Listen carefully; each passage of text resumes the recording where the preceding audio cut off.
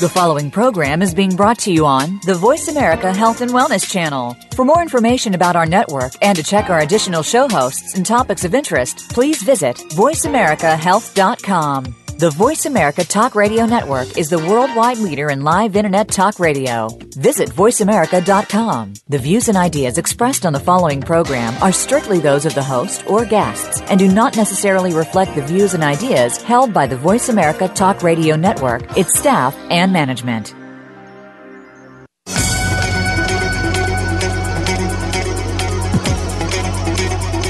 Welcome to Neuro Matters, the brink of Alzheimer's with Dr. Sam Brinkman.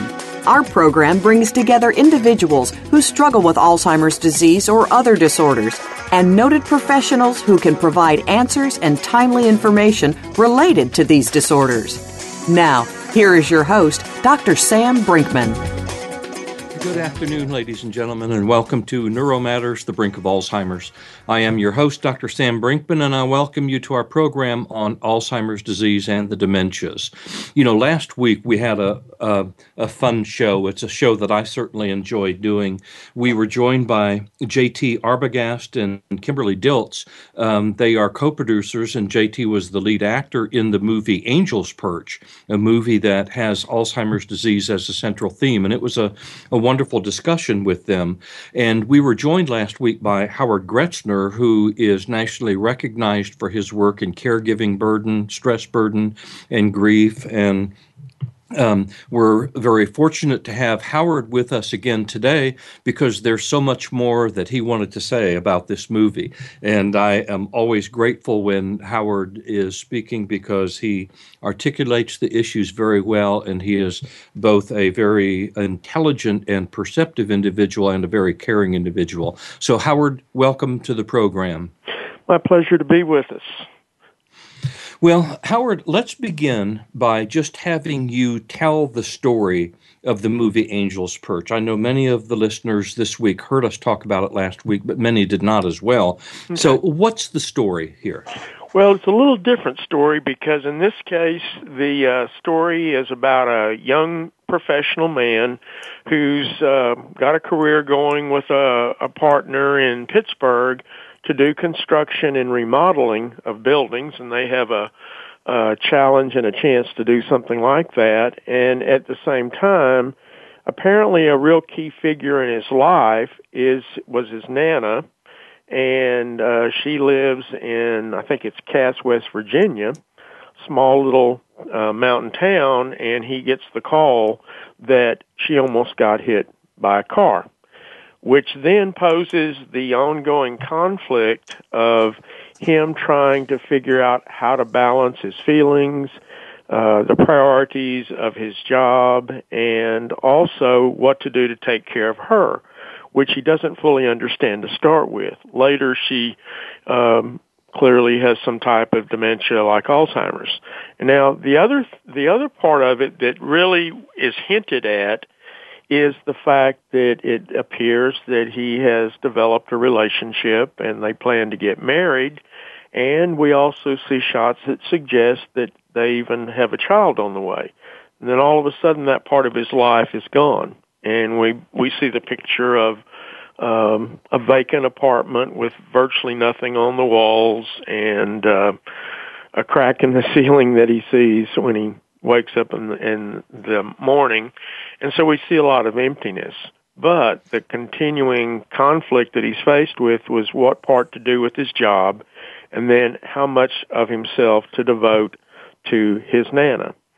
And that is one solid theme that runs throughout the entire movie, but then we also see that one of his friends from his earlier life is back in town, and yet he hides because he's uncomfortable talking about his loss. We learn later that he told his Nana once, but she forgot that he had lost his wife and child in her pregnancy. Then we're watching him do everything he can to hide that. And the importance of that is grief, for us to be able to heal and move on, needs to be socially validated.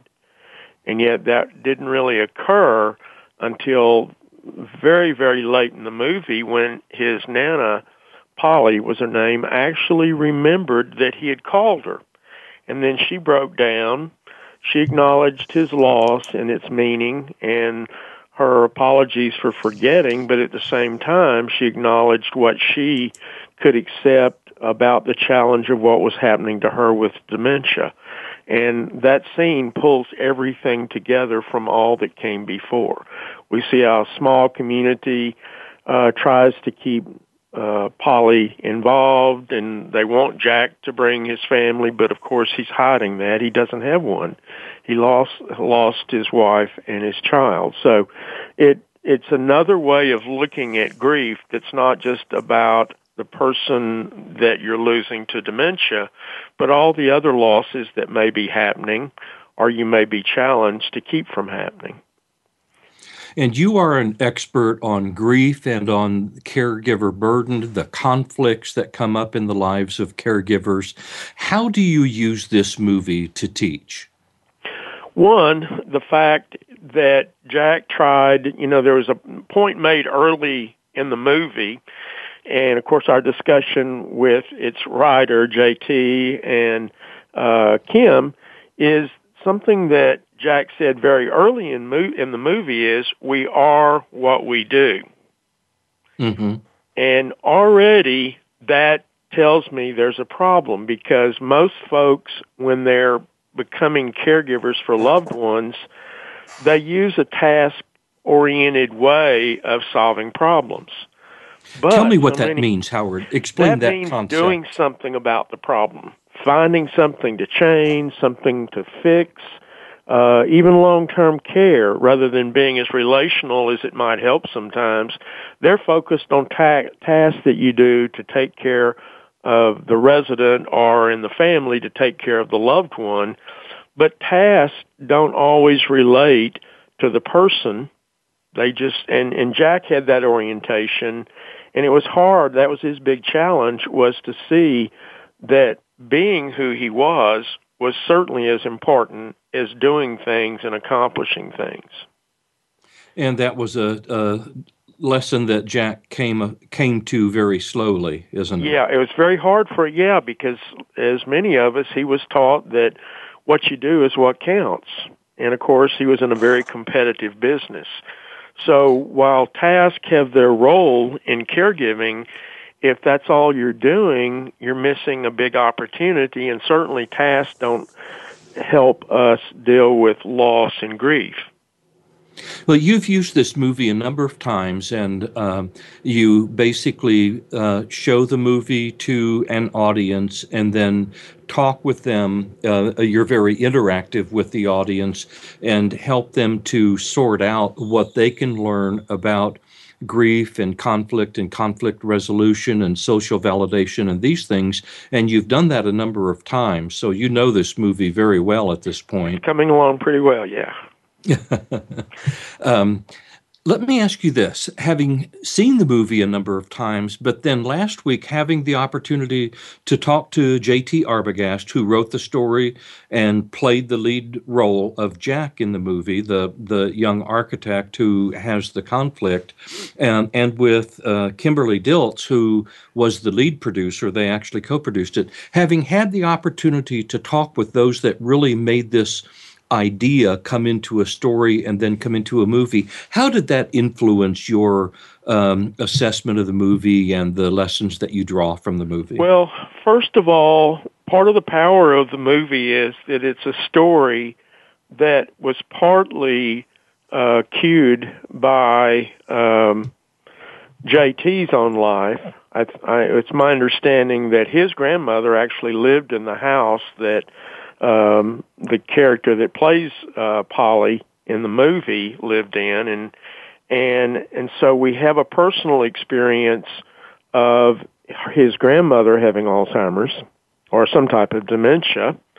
So he was faced with that in his own personal life, and I was really, really impressed by the other producers, directors, etc. How many folks in that movie that had stepped forward, both as actresses, or producers, or directors, etc., how many of them, their own lives had been touched by someone close to them that had some type of dementia like Alzheimer's.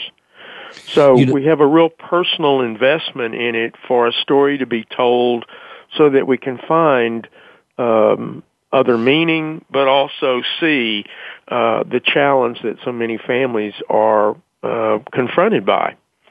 So it was very personal, and yet they were very, very, they put forth a great deal of effort to try to make the story such that it had meaning, that it engaged people, and of course, since you've seen it, you know, too, how many different levels of situations, relationships, and even conflict are going on almost simultaneously sometimes. And it was very nicely depicted, wasn't it? Yes, and I think really pretty realistic. There was a real effort to keep it true to what Alzheimer's or a dementia might look like, and since it was in a small town setting, we could bring out how some folks didn't even get it, you know, being that close to the character that we see develop dementia, his Nana, Polly, and yet they wanted her to be involved in their big celebration that they had every year. In fact, she was Queen of Cast, I think, is the terminology. And so we see the vulnerabilities of folks just as they are, and then we see this character that JT played trying to make a choice, finally, between how important is probably, at least based on the film, the only really close relative he had left in his life, and a job that it was important for him to get, a contract to do remodeling of an office building. And, go ahead. Well, the point I wanted to make there is, unlike there are a lot of spousal caregivers that we are aware of, and I think their story is becoming better known, but this one's a little different, and it's not yet unusual that there are also children that are certainly caregivers, but even grandchildren. And that's what we see here, because that put him in a bigger conflict with the role of job and work and developing career versus going back and supporting and relating to his grandmother, who apparently was a very strong figure in his life. In fact, that's one reason he got the notion, I think, that we are what we do. She really encouraged him to excel and to get through school and all. He made mention of that in the film. And to do wonderful things. Yeah. Well, you know, I want to recognize a few people. The director is Charles Haine, and he did a wonderful job with this movie. And Joyce Van Patten played the role of Polly. And you and I agreed that was an excellent, realistic, very realistic portrayal. Presentation. And then Ellen Crawford, our listeners will remember her from ER. She was a regular on the TV series ER, and she did an excellent job as well in this movie. We are going to go to a break, and when we return, we will talk more with Howard about lessons taken from this movie, Angel's Perch. So stay with us.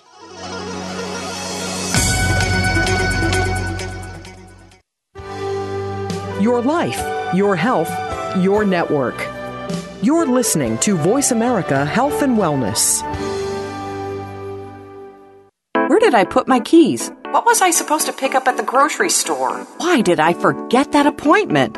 These and other experiences cause us to wonder whether we or our loved ones are experiencing normal memory changes with age, or whether we are developing significant cognitive deficits. The Gray Matter system provides an efficient, economical, accurate approach to monitoring memory and executive functioning in older adults who are at increased risk of developing dementia. Gray Matters may be used in a primary medical care setting, long-term care facilities, retirement communities, and other settings. The system allows for determining whether an individual's memory abilities and executive functioning are in the expected range for age and education, and whether these abilities have changed significantly over time. As a result, older individuals can be given the assurance that they are maintaining good brain health. Gray Matters is a caring, proactive approach to managing the worries of cognitive decline in older persons. Gray Matters. Screen for memory disorders or forget it. By making some important changes in your life, you can move forward from where you are to where you wish to be. It is becoming the change you want to see. It can be a sort of experiment, if you will. On Moving Forward, Wellness One Step at a Time, your host, Dr. Serena Wadhwa, will introduce you to ideas that can help improve your health, relationships, and finances. You probably have at least one part of your life that needs improving. Make an appointment now to join us every Friday at 4 p.m. Eastern Time, 1 p.m. Pacific Time on the Voice America Health and Wellness Channel. Your life, your health, your network. You're listening to Voice America Health and Wellness.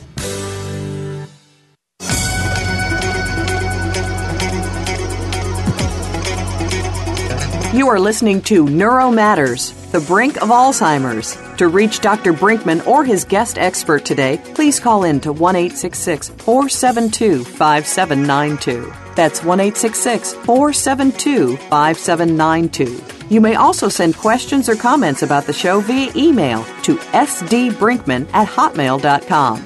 Now, back to Neuro Matters. Thank you for staying with us. We are talking with Howard Gruetzner, who is with the North Central Texas chapter of the Alzheimer Association and is an expert in grief and in caregiver's burden.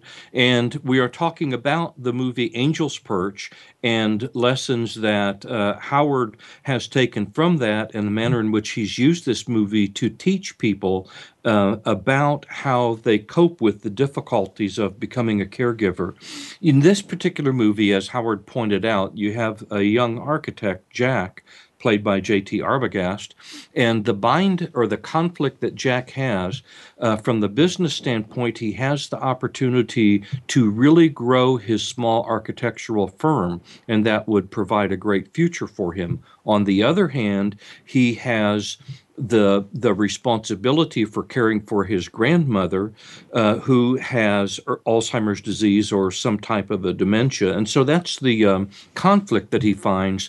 And I think that all of you would agree that this is not the characteristic conflict, between a job, a new business on the one hand, and caring for a loved one. But Howard, would you comment on how that conflict for Jack really relates to and has similarities to the kinds of conflicts and role changes that caregivers have? Yeah, at Jack's age, developing his career, certainly that's something that's got to be important. And he doesn't have his parents are apparently deceased, so Nana is pretty much his whole family. So when we say he has to choose between work and family, it's one key person in his life. So that's a very real conflict, and yet he tried to keep from completely getting into that, and finally he had to make a choice, and he did make a choice, and he chose his Nana and doing the work from the caregiving role in her home. And that's not always a choice that people can make, although many try to make it. Especially, I think, spouses and then adult children. But when we get down, the group that we're not as used to seeing is where you've got a grandchild who's much younger and the person with dementia is much older. So that we don't see quite as much of, but the conflict is the same. If you go up to children, the children that I'm working with, they still have a work life usually. They still have family responsibilities. So caring for or guiding the care of the parent is another set of potential conflicts for them because they have the demands of children, and in a case I saw yesterday, even a grandchild that the daughter's trying to take care of while she's trying to make sure her mother's care is provided appropriately as well. And I don't think a lot of times other people in the lives of these people really fully appreciate the emotional drain that those conflicts create in their lives, because they have a lot of choices, but all of the choices are difficult to make at the expense of another one. That is to say, leaving the caregiving to someone else and doing your job, or not doing your job. I mean, the outcomes are not perfectly going to work out in either case. Or trying to please all roles, or trying to meet the needs of all roles. Which really splits you all apart. You're absolutely right. So there's a lot of stuff going on in the lives of these folks, if we generalize from the film, that we don't always know about because they don't tell us about it. And sometimes if they did tell friends and others, in their attempt to be helpful, friends and others give them the task-oriented suggestion, well, you ought to do this or you ought to do that. But that fails to appreciate what psychologically or emotionally they're trying to deal with, and that they don't often feel comfortable doing at the insistence of others because their true feelings are not really going to come out in that discussion. And I guess in that sense it sometimes creates more conflict in what might or could still be supportive persons in their life. See what I mean? Yes. The very people who would be trying to help them may actually create some more conflict because they put pressure on them to make choices that the people in the caregiving role are still not comfortable or ready to make.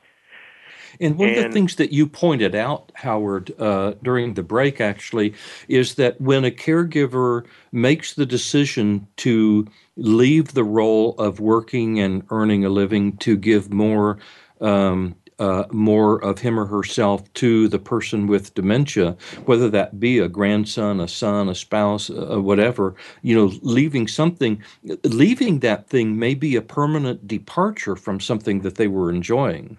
Jack was excited about the architectural firm and leaving that contract. Yeah, and in real life, when I see that happen, we make choices based on the demands of caregiving in the moment. It's hard to plan out that much further, and these folks that are relinquishing important roles that give their life identity and meaning otherwise, or add to that, giving those up, it's not as easy to go back and pick those up again as we would think.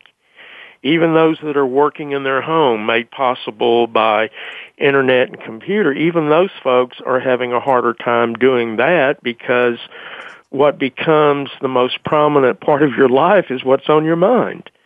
And if you're concerned about your loved one and don't feel secure that their care is where it needs to be, or if it's providing enough security and meeting enough needs, then you spend a lot of time concerned. Like Jack began to be concerned about, he'd already gotten the call that Nana nearly got hit, and we're talking about numerous trips back to Pittsburgh and then back to take care of her, and he's got a lot of anxiety about what's happening with her, and that's hard to keep off your mind unless you feel like you've got some mastery or control of being there with them. But to do that means you have to let go of other things. Yeah. We see in the movie, there's a particular scene in which Nana forgets that she has something on the stove and it's burning, smoking all over, and Jack comes in there and gets it off the stove, and Nana says, "What's wrong?" And he very angrily says, "You nearly burned the house down. That's what's wrong." That sort of depicts the type of response that many caregivers will have toward their loved one if they're not able to manage their burden well. Is that right? The way you would see it? I would, and the fact that, he kept running into points of losing emotional control or nearly losing it because he was keeping himself burdened not only about what he knew going on with his Nana, but also remember, too, he was keeping the secret of his loss of his wife and the child. And every attempt someone in the community made to be supportive and, bring your family with you, then that triggered all of the fact that he was trying to hide and keep things from people because he didn't want to bring it up. But, a lot of folks are going through a lot of stuff that they're not able to discuss, and I think that's the key point. He didn't have anybody he could really openly talk to except for Jenny, who was the character, I think played by Ashley Jones, who was an old friend from his growing up. And it turns out that there was something unfinished in their relationship as well, but she was the closest thing to a supportive person, someone unconditional at times and then challenging at others. That's right. And of course, because they had a relationship going all the way back to childhood, they knew each other very well. Yeah. And, this concept of validating the grief, there's a lot to talk about there. In Jack's case, obviously, the only person that he had told was his grandmother. And she, because of the dementia, did not remember that Jack's wife and unborn baby had died. And that hurt Jack deeply that she did not remember. That's an example of, that becomes relevant to a number of things. One is when someone who has some form of dementia says something very hurtful, or because of the memory problem, an important date or an important event is forgotten, people can really be hurt by that, even though that was not the intent of the person that forgot. That's exactly right. There's that component to it. And then the other is if she was the only one that would validate his grief and she did not remember it, then there was no validation. So exactly. What this leads me to in sort of a next discussion point with you is people that are in a caregiving role often do not want to say what the burden is like to other people, right? That's right. That's right. They don't want to be seen as weak, and sometimes that's actually keeping the secret, where they don't want everybody to know what they're already beginning to understand is going on with their loved one. Remember, there are also a lot of stigmas that come into play in the real world about what do the dementia symptoms mean, even though people may not know they constitute dementia. They sometimes even fall into a characterization of the people being old and senile, like days ago, but still comes up, or that they're crazy because they act so differently. And so there's a protective tendency that caregivers have to keep people out to protect their loved ones, but by so doing, they're also bearing some of what they're feeling that they can't process and talk about. And in that sense, people are not able to really know what's happening, what the losses are, or what they can do to respond. Well, I appreciate that clarification, and we're about a minute away from a break here. But what I would like to do when we come back from the break is get some idea from you about how can that greater support system, the church family, the extended family, the community, the neighborhood, how can they attempt to validate this caregiver's burden and grief when the caregiver is not really addressing it with them. So when we come back from the break, Howard, we can talk about that. In the meantime, I also want to recognize the West Virginia chapter of the Alzheimer Association because they were critically important in helping JT and Kim produce this movie and especially to develop the character of Polly. So we will be back after a short break. Please stay with us.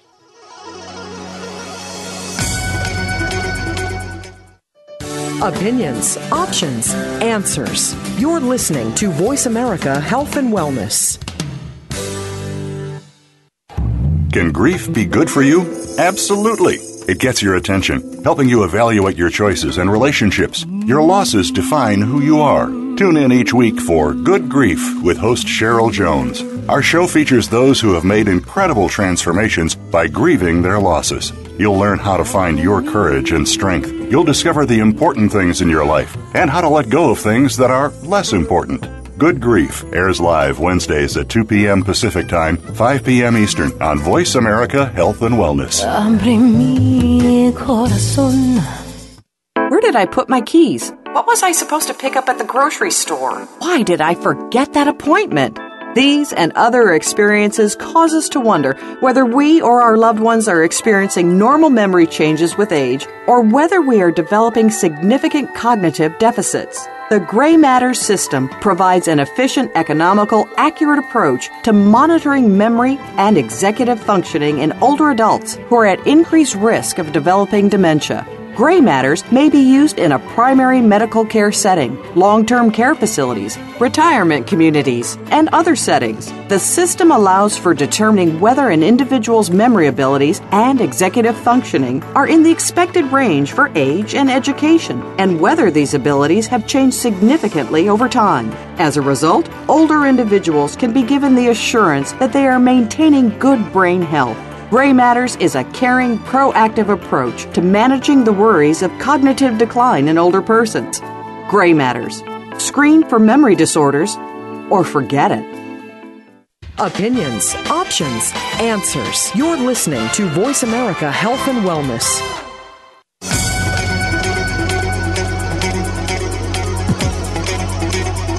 You are listening to Neuro Matters, the brink of Alzheimer's. To reach Dr. Brinkman or his guest expert today, please call in to 1-866-472-5792. That's 1-866-472-5792. You may also send questions or comments about the show via email to sdbrinkman@hotmail.com.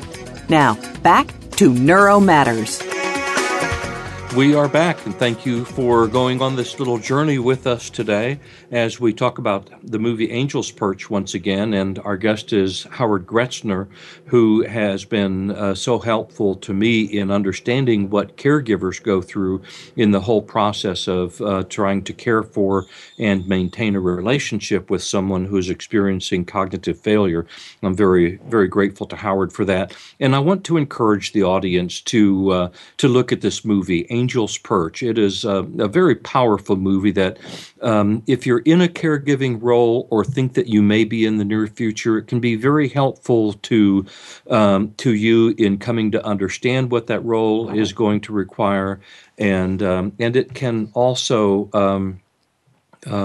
validate for you some of the things that you have been experiencing or been fearing.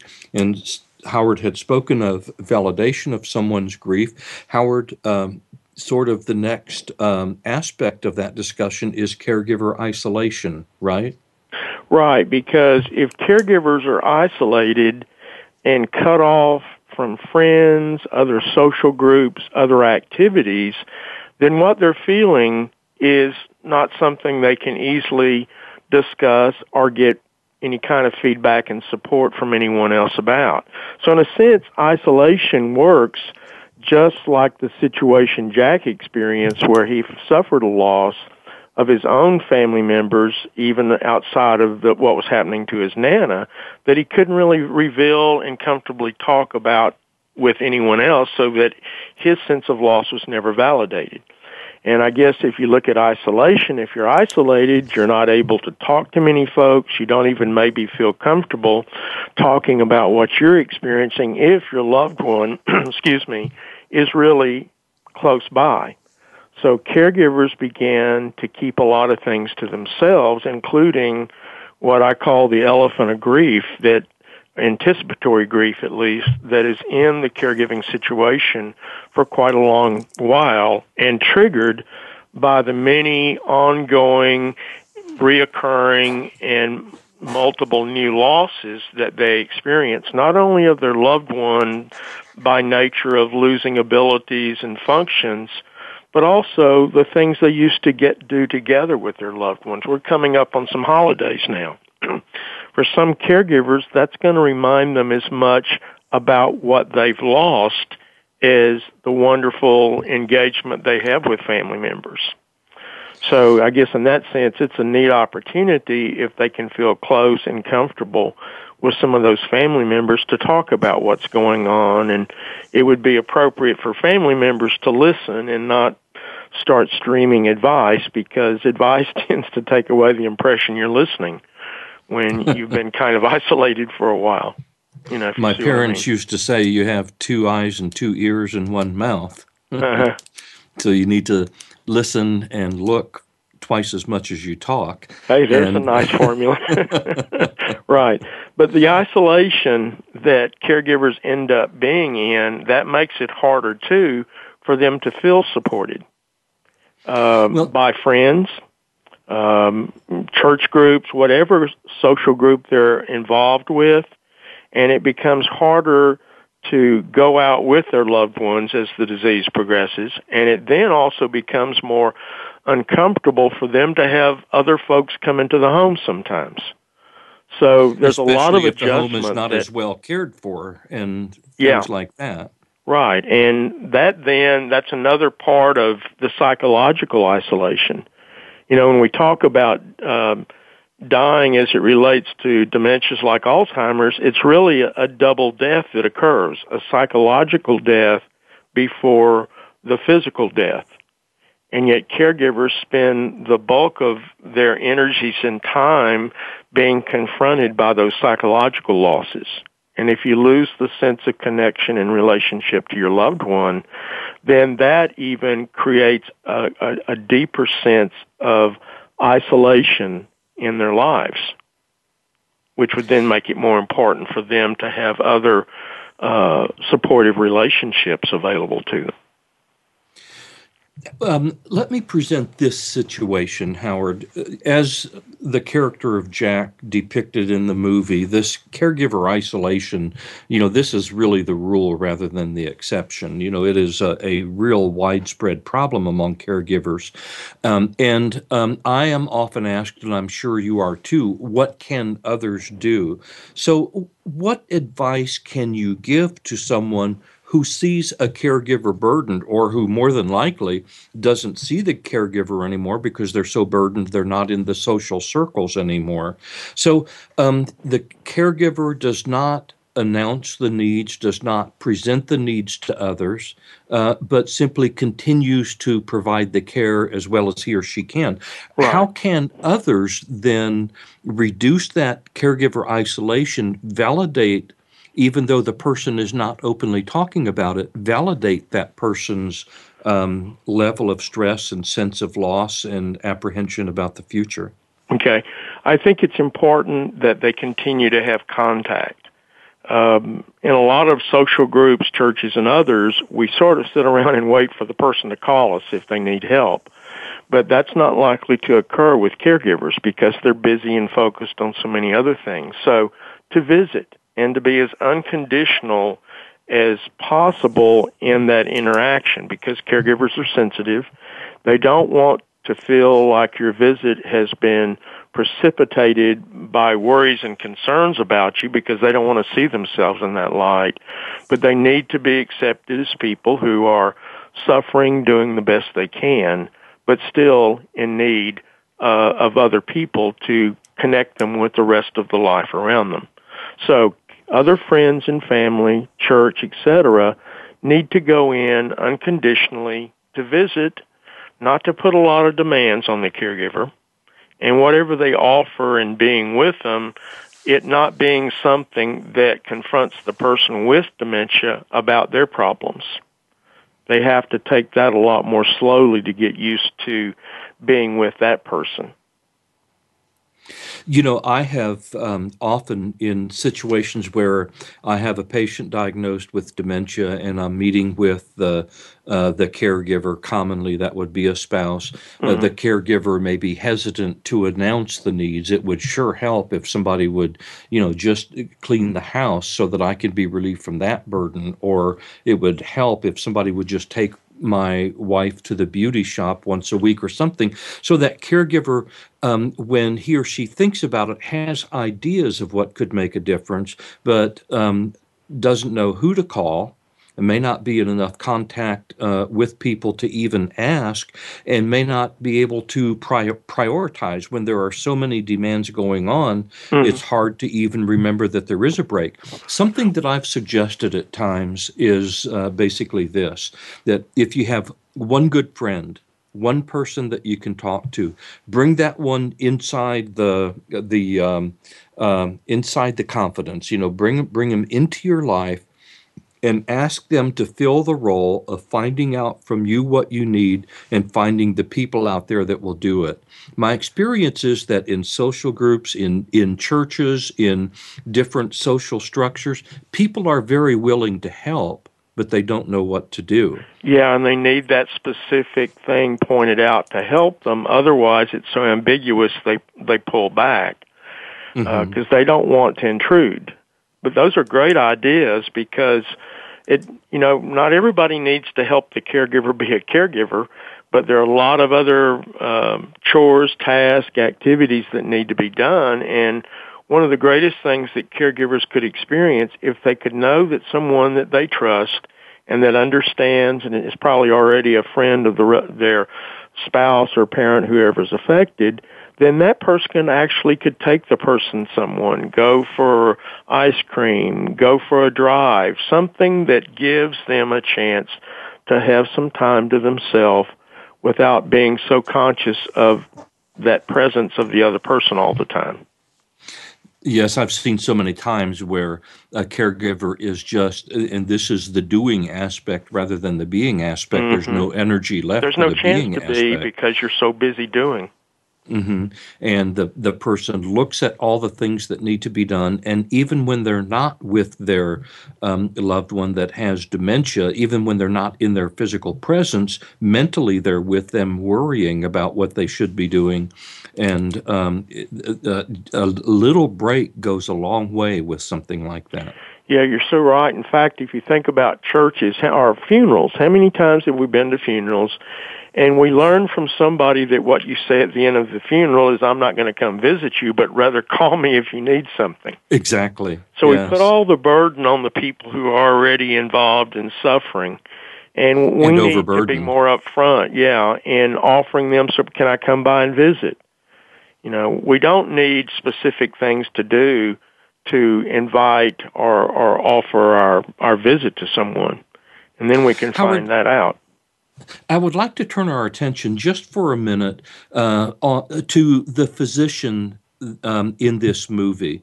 You and I have talked many times about this. The primary care physician is in a pivotal role for so many aspects of dementia care, especially the initial recognition and diagnostic workup, and then directing to services and hopefully directing to the Alzheimer Association. So tell me what your thoughts were about the role that the physician played in evaluating Polly, the person with dementia, and in giving guidance to Jack.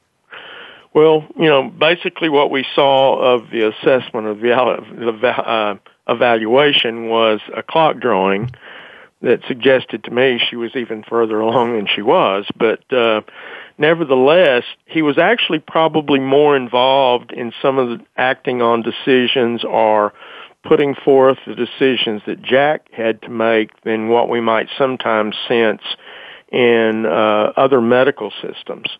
And he was also more willing to look for options, for Jack. But if you'll notice, there wasn't really much discussion of any other alternatives. He was rather pretty much saying, well, we need to place her, and he was going to place her in some other some other city, in South Carolina or something like that, but that would have been much further away, and Jack could not have the contact. So Jack kind of axed that. So he was actually a lot more engaged in taking charge of finding facilities, and later he had actually found one.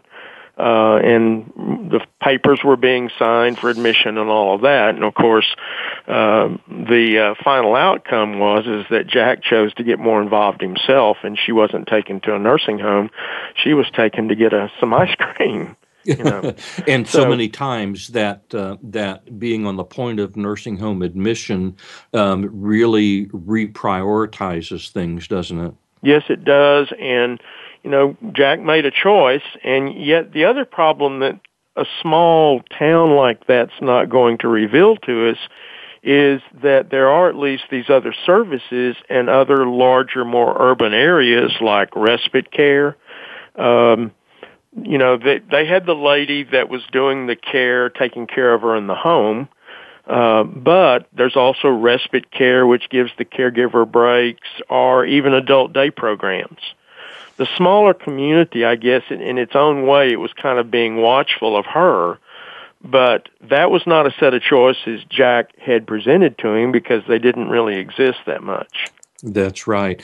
Well, we are going to go to a break, and when we come into our final segment, let's talk about the holidays. So please stay with us, and we will talk with Howard Gruetzner about caregiving and caregiving stress through the holiday season.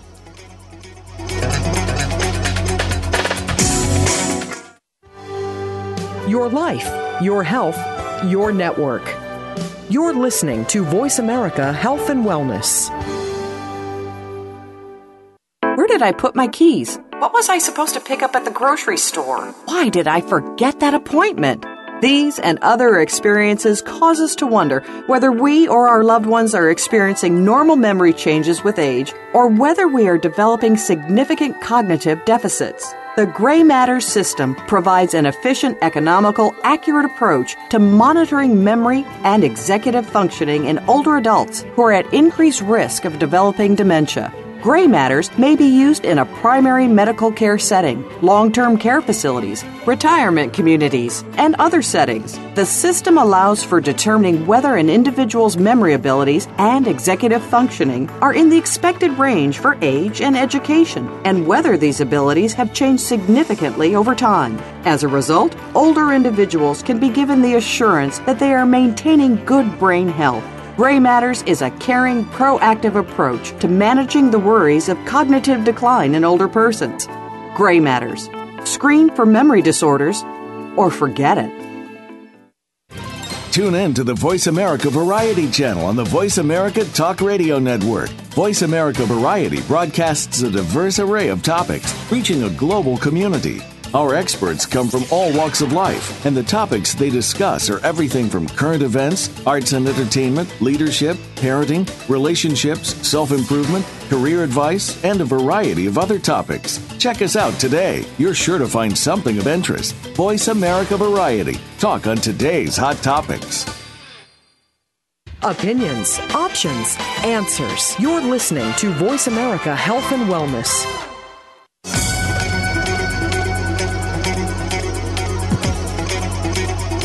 You are listening to Neuro Matters, the brink of Alzheimer's. To reach Dr. Brinkman or his guest expert today, please call in to 1-866-472-5792. That's 1-866-472-5792. You may also send questions or comments about the show via email to sdbrinkman@hotmail.com. Now, back to Neuro Matters. I welcome you back to the program. I am your host, Dr. Sam Brinkman, and we are talking with Howard Gruetzner. Howard, let's turn our attention now to the stress of the holidays in the context of caring for someone with dementia.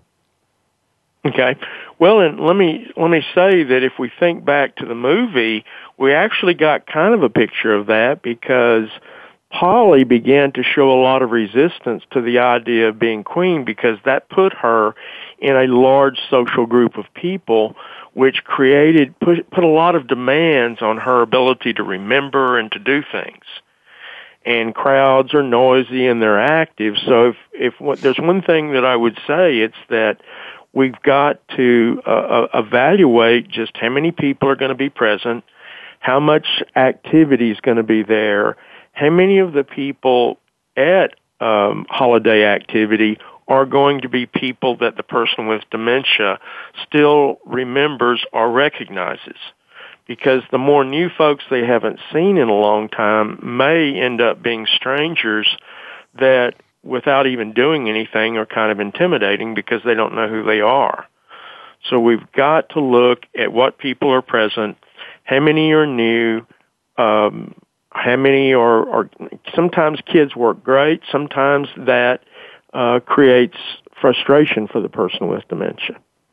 So a caregiver would have to go into that understanding that what's planned for that particular gathering may or may not actually take place, and they have to have a backup plan available. That's right. And the other thing that we often see happen is folks with dementia began to really become fatigued pretty easily.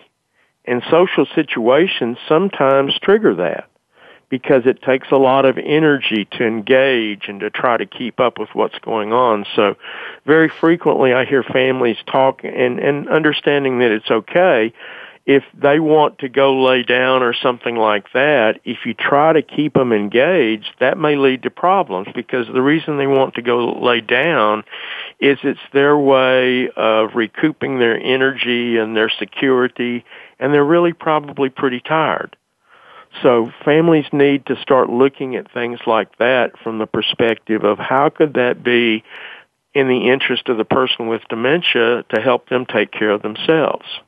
And in fact, I would suggest that they plan on having some way for the person to get away from everybody and go lie down and take a little nap. Plan on that in advance, because it is going to be more fatiguing. That's true. And if there's travel involved, then you may have a greater need for rest and breaks also.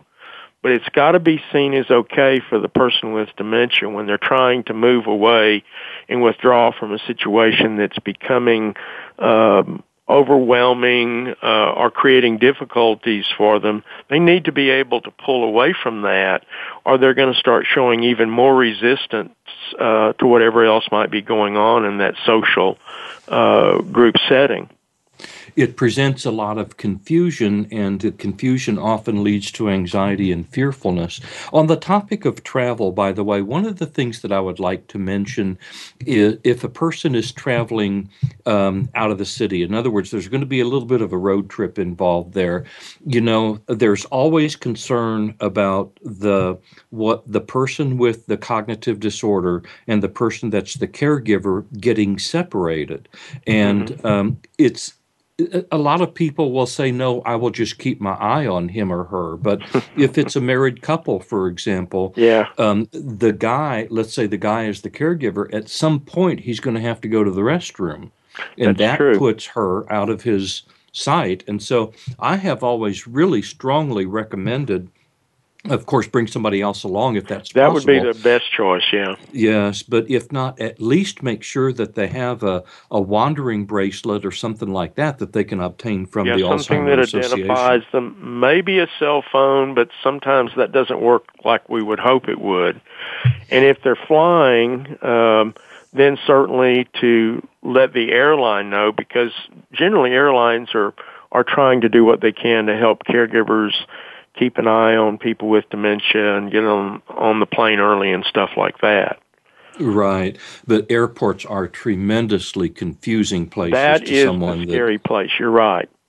Because if you say, okay, sit there, I'll be right back, gosh, you could come back to almost anything in that. Because you assume they're going to stay there. Right. But if they're already in a little heightened sense of stress because they're in a new situation with a lot of stuff going on, that may increase their anxiety. And if their anxiety increases, then they may start searching for the person who went and said, I would be back in a little while. Right. So that's good advice regarding traveling.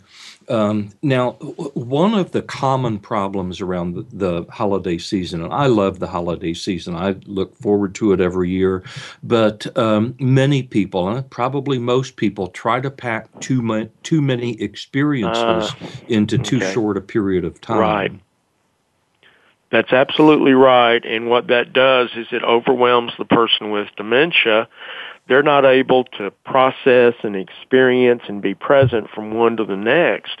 And then they'll start getting more fatigued, more anxious, even more agitated because it's too much for them. But sometimes their behavior is telling us more than their words will. So we've got to pay attention to nonverbal behavior.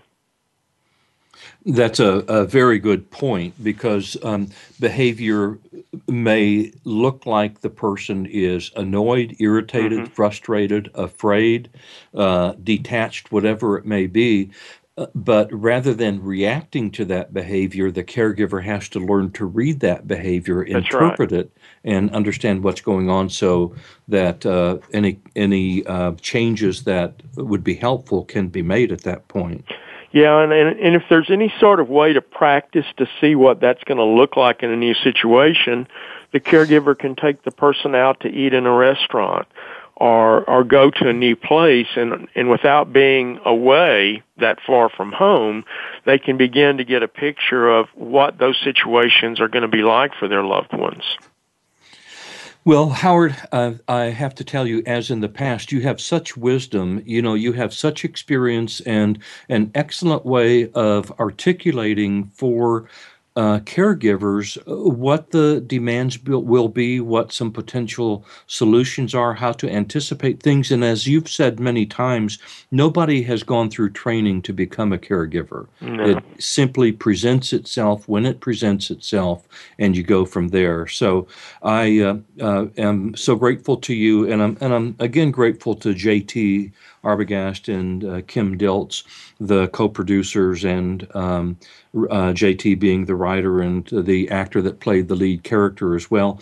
So grateful for what they have given. I'm very grateful to you for participating in the discussion with them last week and for following up with discussion today. So, Howard, thank you. I am very grateful to you. I hope you have a wonderful Thanksgiving. Okay, and to you too, Dr. Brinkman. All right. I will talk to you soon, Howard. And to my listeners, I wish all of you a wonderful Thanksgiving Day, and we will be back next week, so please join us.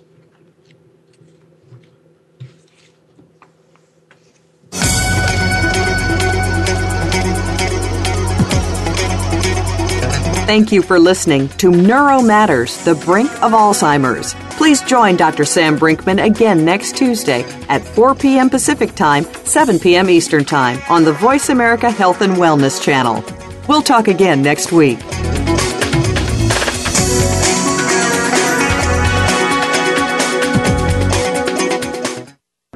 Thanks again for listening to the preceding program, brought to you on the Voice America Health and Wellness channel. For more information about our network and to check out additional show hosts and topics of interest, please visit voiceamericahealth.com.